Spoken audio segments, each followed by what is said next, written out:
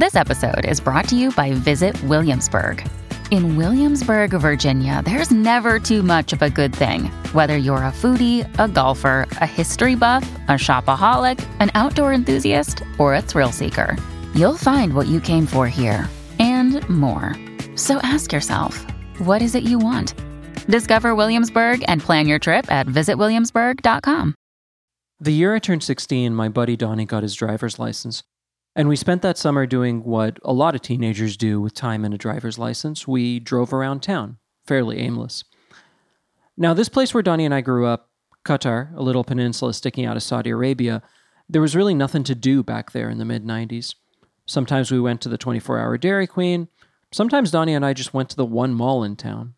My dad essentially just, helped build the first mall, which was poorly named the mall. With any foresight, you would understand in the future there would be other malls, and then it'd be very confusing. I should pause here for a second and explain something. What follows is one of our more amorphous episodes. I'm going to start with a bit of a personal story and tie it into some theory, all in an attempt to wrap my head around what a world without a home might look like. This podcast is usually about stuff we're running out of. Sand, helium, glaciers.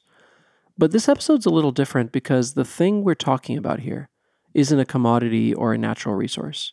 It's an idea. And the idea is home.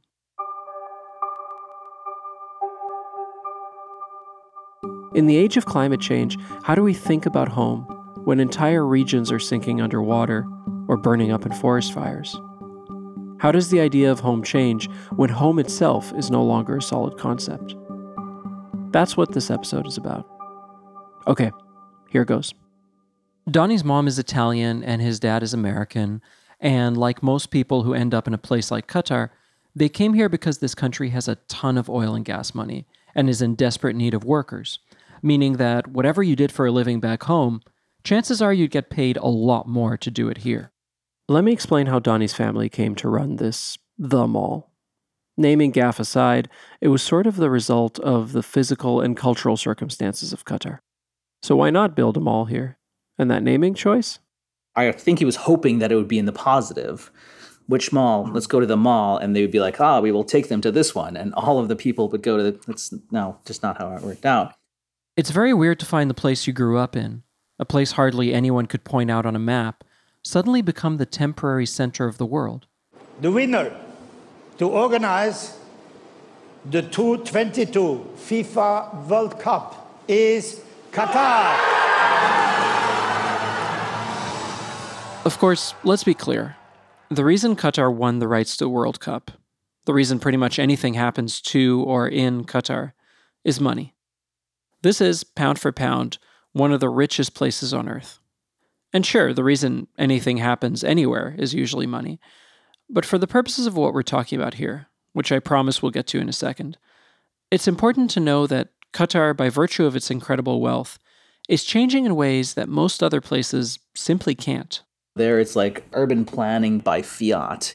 Most urban development is kind of this slow, gradual, pressures of population. And they're just like, this is what will happen. We're going to build this road to this building. There are neither people who want to go to this building nor need to go on this road, but we're going to do it. And through the sheer power of will and of course, oodles and oodles of money, we're going to make this a reality. Qatar is also a place that by the end of the century probably will be unfit for human habitation. I mean, even just getting off the airplane, there's no feeling like it, like coming in from this perfectly air-conditioned, managed, everything in the airplane is kind of carefully, your oxygen level. And then as soon as you walk out, you're drinking this hot, soupy air, and your lungs are it's like that scene in The Abyss where there was this like liquid oxygen that they had to drink to survive. The reason for that is directly tied to the exact same phenomenon that caused Qatar to grow so quickly and so wealthy in the first place. The same fossil fuels that paid for all of this growth are also causing the planet to heat up so much that Qatar and places like it might no longer be viable for people to live in. Anyway, you breathe liquid so you can't get compressed. The pressure doesn't get you. You mean you got liquid in your lungs? Oxygenated fluorocarbon emulsion. Bullshit. I've never had a particularly good answer to the question, where are you from? I was born in Egypt, but I left with my family when I was 5. I lived in Qatar for the next 11 years, but it's virtually impossible for most people who, like me, aren't born into Qatari families to become citizens of that country. I'm now a dual citizen of the US and Canada, but those places don't really start for me until I moved to this part of the world at age 16. It's a messy relationship with home, and for that reason, so much of what I think of when I think of home is memory.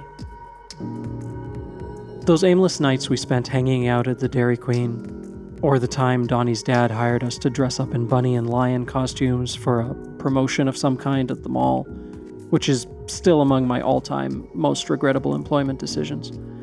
Memories of the stuff that happened, rather than the places where it happened. But for the past few years, I've been wrestling with the idea that the place where this stuff happened is nonetheless not going to be around for much longer.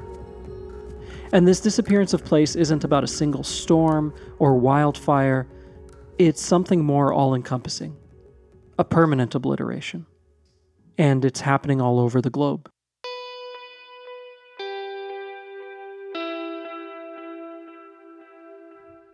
I'm Omar Lakad, and this is Without. A show about the things we're losing, have already lost, or should be leaving behind.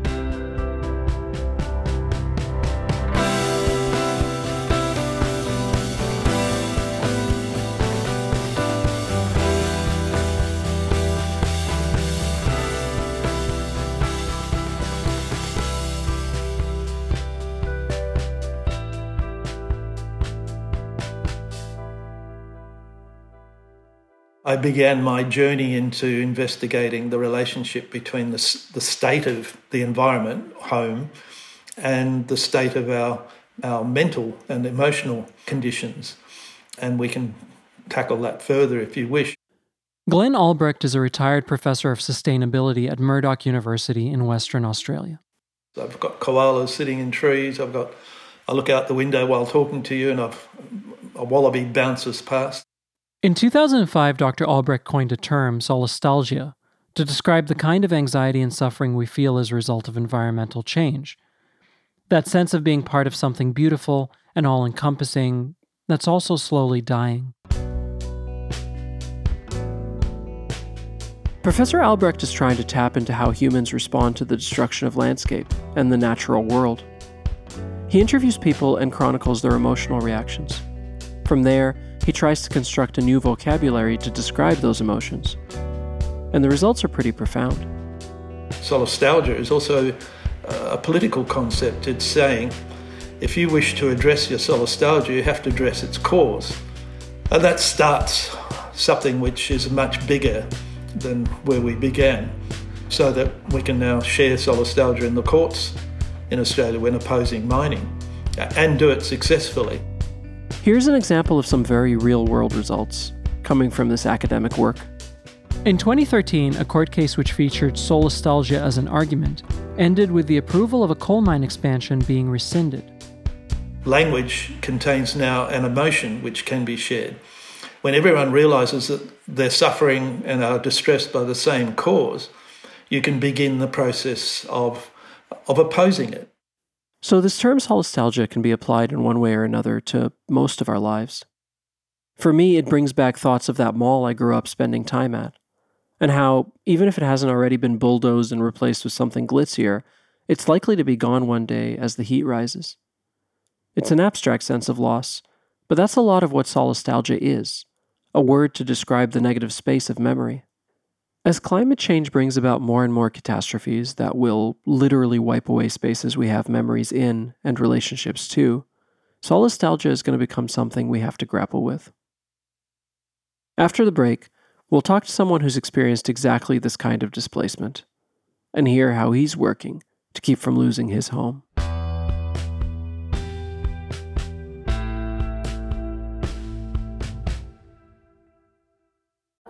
Have you ever felt like escaping to your own desert island? Jane Gaskin did exactly that, trading in the family home to begin a new life in the tropics.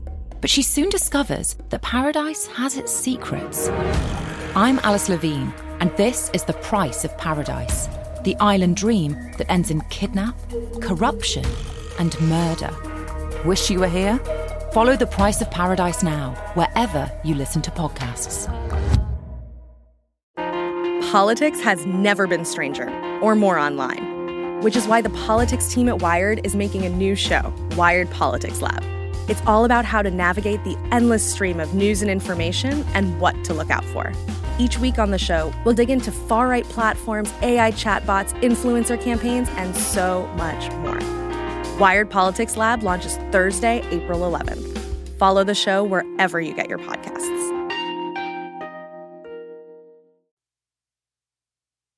Filmmaker Edward Buckles was only 12 when he was forced from his home in New Orleans by Hurricane Katrina.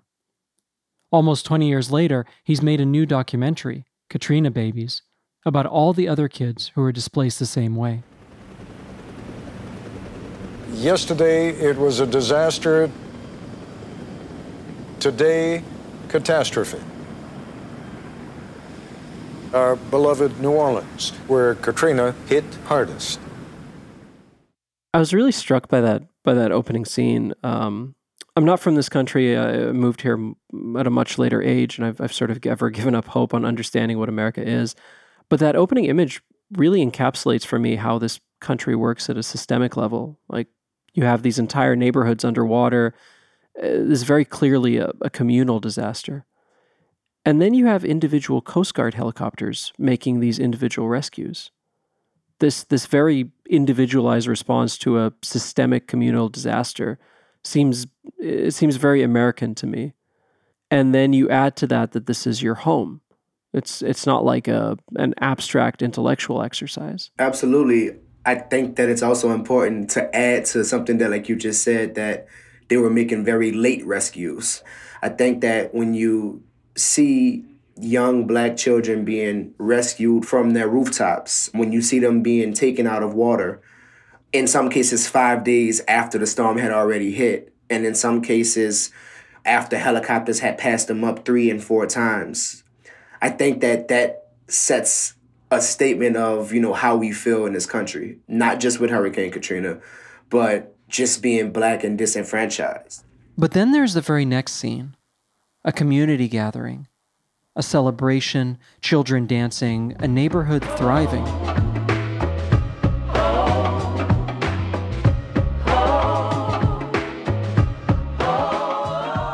Those work hand in hand. Those two are meant to be next to each other because that's to also show that other side of what we claim as our resilience. There's a double-edged sword of resilience, right? And I speak about it in the film, but that was the side of the sword that we actually celebrate. So I thought that it was very, very important that we showed us at one of our worst moments, but then also showed us at one of our highest moments. I mean, it beat the hell out of me. And, I think about it after the fact, and it's not like I was looking at sort of editing trickery or sort of technical trickery. This was just footage of what happened and what was allowed to happen. And the power of that just sort of stuck with me. What is your strongest memory of home before this incredible disaster sort of is overlaid in the national consciousness? I just remember New Orleans being a place that was just filled with Black people and our culture and our families, our stores, our schools, our churches. It was filled with my loved ones. It was attached to my tribe. It was attached to my safety. It was attached to my culture. It didn't make me feel like an outsider, right? And obviously, after Katrina, all of those things got challenged. All of those things, changed. When you go through such a brutal event, by which I mean not just the hurricane, but also this systemic failure of doing anything about it at a federal level, clearly related to the race of the human beings who are subjected to this. When you experience that, what does that do to your concept of home? Is there sort of an instinctual reaction to try and cocoon those memories that were untouched by this that came before, or does it change it forever? You don't see the elders on the porch anymore, making sure that you're okay. You don't see your family anymore in some cases, and then you just see all of these outsiders who are literally coming in and taking over. I decided at a very young age that I wanted to spend a lot of time in New Orleans. So this natural disaster and this very individualistic approach to rectifying it leads way to even more dissonance. Not only is there environmental wreckage, but the place Edward remembers as home now looks different on a human level. I didn't move away from New Orleans for the first time until I was 29. So I spent all of my 20s in New Orleans, and I want to go back to the neighborhood that I remember being with my cousins in and spending time with my family in. So that's where I rented, and I didn't know much about gentrification, right? I didn't know much about all of the elements that were changing that neighborhood. And after spending some time away and coming back to his childhood home, he noticed things were different. But when I got there, they were very present. When I got there were many white people looking at me like, what the fuck are you doing here? You know what I'm saying? And I'm like, but, I grew up here. If you love New Orleans, you have to make sure that black people are good here. We can't be trying to figure out where home is and what home is. We can't feel like the outsiders. Because once that happens, New Orleans will no longer be the New Orleans that everybody loves. I remember watching the sheer number of people who were asked a very simple question in this documentary, like, have you ever talked about this before? Has anyone asked you about this before? And just the number of no's speak to that sort of massive institutionalized forgetting that was thrown on top of this almost immediately after it happened. Yeah, funny enough, when I first came up with the concept for this project, I was unaware that no one had ever asked most of us, right? I knew that I had never spoken about it. I knew that maybe, some close friends of mine and maybe close family members of mine had never spoken about it. But I never knew that it was so many young people who really shared that reality, that no one had ever checked on them. No one had ever asked them, were they okay? I'm wondering how you've noticed sort of a newer generation think about the possibility of something like this, something like Katrina happening. I think that it's very important for me to say that this has happened again in New Orleans and in Louisiana multiple times. My grandmother's house, her house has been flooded at least 3 times after Hurricane Katrina. Not even based off of hurricanes, just off of tropical storms, And obviously, we know about Hurricane Ida. As an extremely dangerous Cat 4 storm, winds reaching 150 miles an hour, unleashing damaging winds, torrential rains, and a life-threatening storm surge. This is 16 years to the day since Katrina hit there. Climate change is, obviously, it's happening. It's here. It's real. And we are living proof of that, right? Most black people in disenfranchised neighborhoods see it is most of the time we can't really think about the future of climate change because we're still trying to get over the past of climate change. Like, we're still trying to get over Hurricane Katrina. We're still trying to bounce back from that. So if we had to spend time thinking about the past, the present, and the future, it'll be crazy, One of the things I notice in almost every scene of Edward's documentary is this very real intent to cover the entire spectrum of what it means to call a place home, even in the middle of a crisis. It's not just a matter of listing calamities and their after effects. It's about everything that word home entails. Dan also showed us at one of our highest moments, at a moment that belongs to us, at a moment that can't be taken away from us, right? No matter what type of fucking storm comes, no matter what happens, 17 years later after the storm, we're still holding on to our culture and it's still being passed down from generation to generation. Black perspectives haven't always been centered in the telling of America's story. Now, we're taking center stage. Introducing NPR's Black Stories, Black Truths, a collection of Black-led stories from NPR's podcasts. Search NPR Black Stories, Black Truths wherever you get your podcasts. How does AI even work? Where does creativity come from? What's the secret to living longer? TED Radio Hour explores the biggest questions with some of the world's greatest thinkers. They will surprise, challenge, and even change you. Listen to NPR's TED Radio Hour wherever you get your podcasts.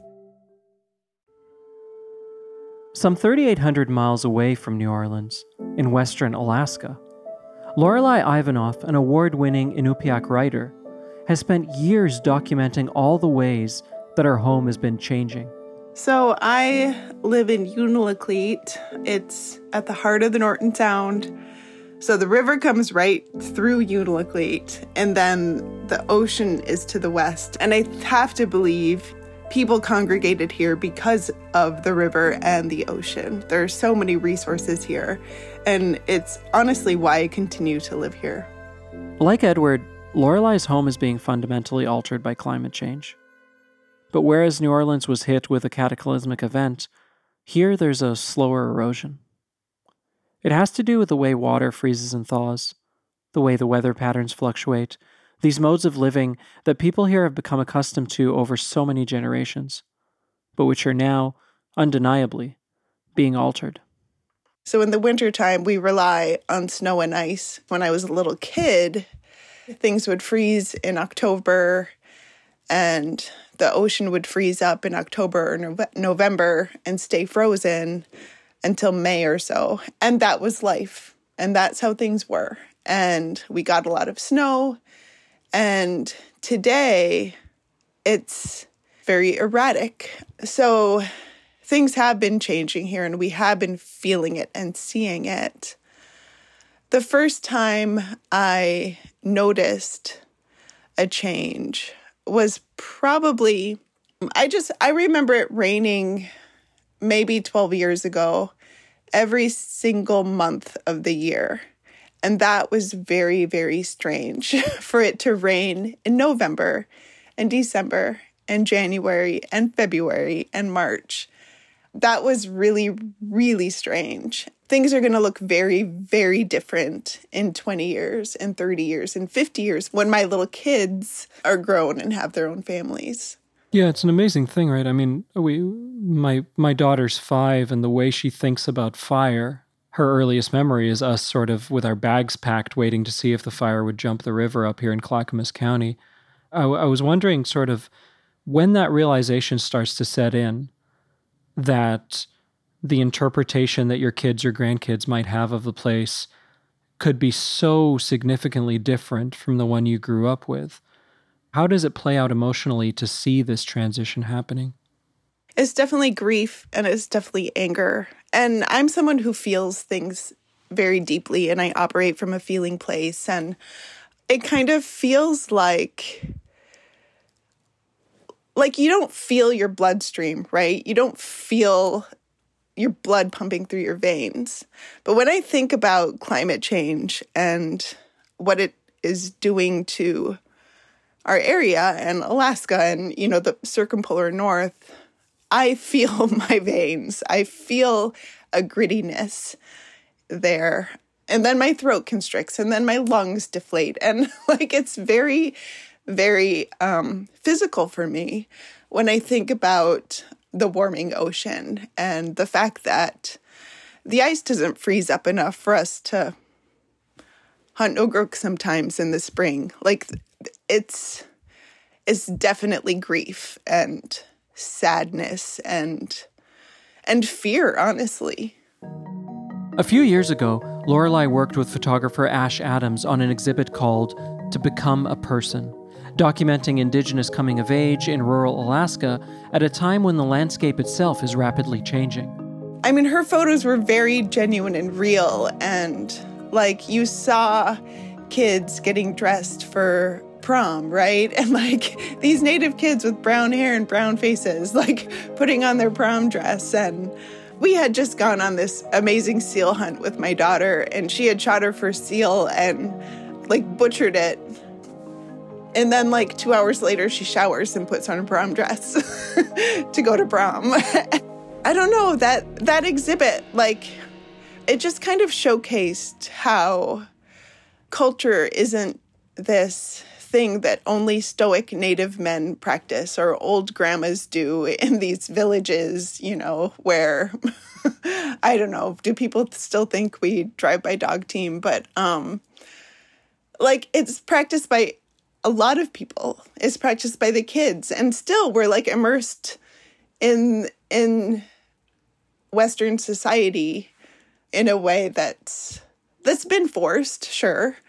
For me, it just kind of showed that blending of two societies and how we're navigating that and managing through it. I guess I was gonna ask you sort of how you think about being a curator of memory, that because of climate change and because of everything capitalism has done to our world, there seems to be a kind of ticking clock on how long these things are going to exist. How necessary is it to find some sort of permanence, even if it's in storytelling or memory, if the physical thing is not going to be permanent anymore? I actually was kind of thinking about this just yesterday when I was writing a piece on a seal hunt with my daughter and my niece, and thinking about our practices and like being hit with that sadness again, the heaviness in my belly and the grittiness in my veins. Because I realized, like, they're grandkids. What will they know of this? And my throat is constricting and I'm having trouble speaking because having that relationship and connection has brought such a richness into my life and to my dad's life and to his dad's life, right? I think Indigenous people throughout the world will understand that and have a deep understanding of those words, that we truly live in direct relationship. I can't talk with this earth, and that's where our richness is. I mean, home for me will always be Unalakleet. We live here because in May, we can go ogre hunting, and it's like our favorite thing. Because after a long winter where you're cooped up inside, we finally get to take the boat out onto the like open ocean. And it's like I can't even let myself think about not having that to look forward to, right? And I know it's coming, I know it's there, and I know it's coming, but it'll hit when it hits. Maybe we will move north. I don't know. There's no good answers here. We're going through something we've never gone through before in the history of our species. There's really no precedent for it. And so how we adjust to it, how we live when so many of life's load-bearing beams are straining, is also mostly unknown. People like Lorelei and Edward and Glenn, they aren't off on an island somewhere. They're thinking about things that, sooner or later, everyone's going to have to think about. As Glenn puts it, there are moments of deep depression about humanity and my view of the future, sometimes cured by 2 glasses of good red wine at about 7 o'clock at night. So what I'm doing now is putting all my effort into the causes of solastalgia and attempting to address them through my philosophical transdisciplinary thinking. So I could have a 3rd glass of good red wine, but I've rejected that path. Back to Donnie and me trying to hash this all out. I was 5 years old, and we get off the plane, and like you said, the air is soup. Like, it's such a distinctive thing that you feel when you walk out, and no matter how elaborate the infrastructure, or how pretty the airport, or how amazing the Four Seasons down the road is, that's the first sensation of Qatar. And that's going to be my last ever memory of Qatar, is that blast of like soggy furnace air. I keep thinking about the fact that like there's a good chance if I live a normal lifespan that in an existential way, it's not just going to be that like, oh, the parking lot where this thing happened is now a Four Seasons, is going to be, oh, that's not a livable place anymore. And I'm wondering if you've ever thought about it in those terms. I think, whenever somebody says something like 5-year plan, I just start anxiously and nervously laughing, and then that slowly maybe devolves into a little bit of tears. But maybe they'll just build this, air-conditioned dystopia underneath the sweltering, angry red sun. God, that's such a better name for this podcast. Right? The air-conditioned dystopia would work so much better than without. Nowhere is really home, but then I can also kind of get away with saying that anywhere is home. There's so many ways that a place can become the absence of itself. There's development, calamity, neglect, or just erosion. There's this famous quote by the Egyptian novelist Naguib Mahfouz: "Home isn't where you're born, it's where your attempts to escape cease." And maybe that's the thing we're at risk of losing. Not just the physical landscape, but the sense of the ground being stable beneath our feet.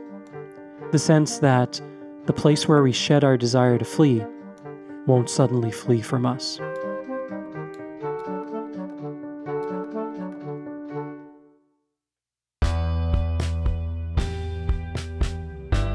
Without is a production of Hyperobject Industries and Sony Music Entertainment.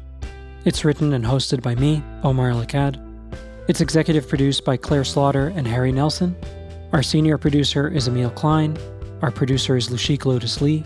And associate producer is Fendel Fulton. With additional reporting from Jordan Allen and production support from Zaylee Mahone. Our theme music, sound design, and mixing is by Joanna Katcher at Nice Manners. And our research is by Sarah Mathis and Zoe Gruskin. Thank you to Jordan Allen for her production chops that shaped this episode. Thanks for listening. We'll be back with more next week.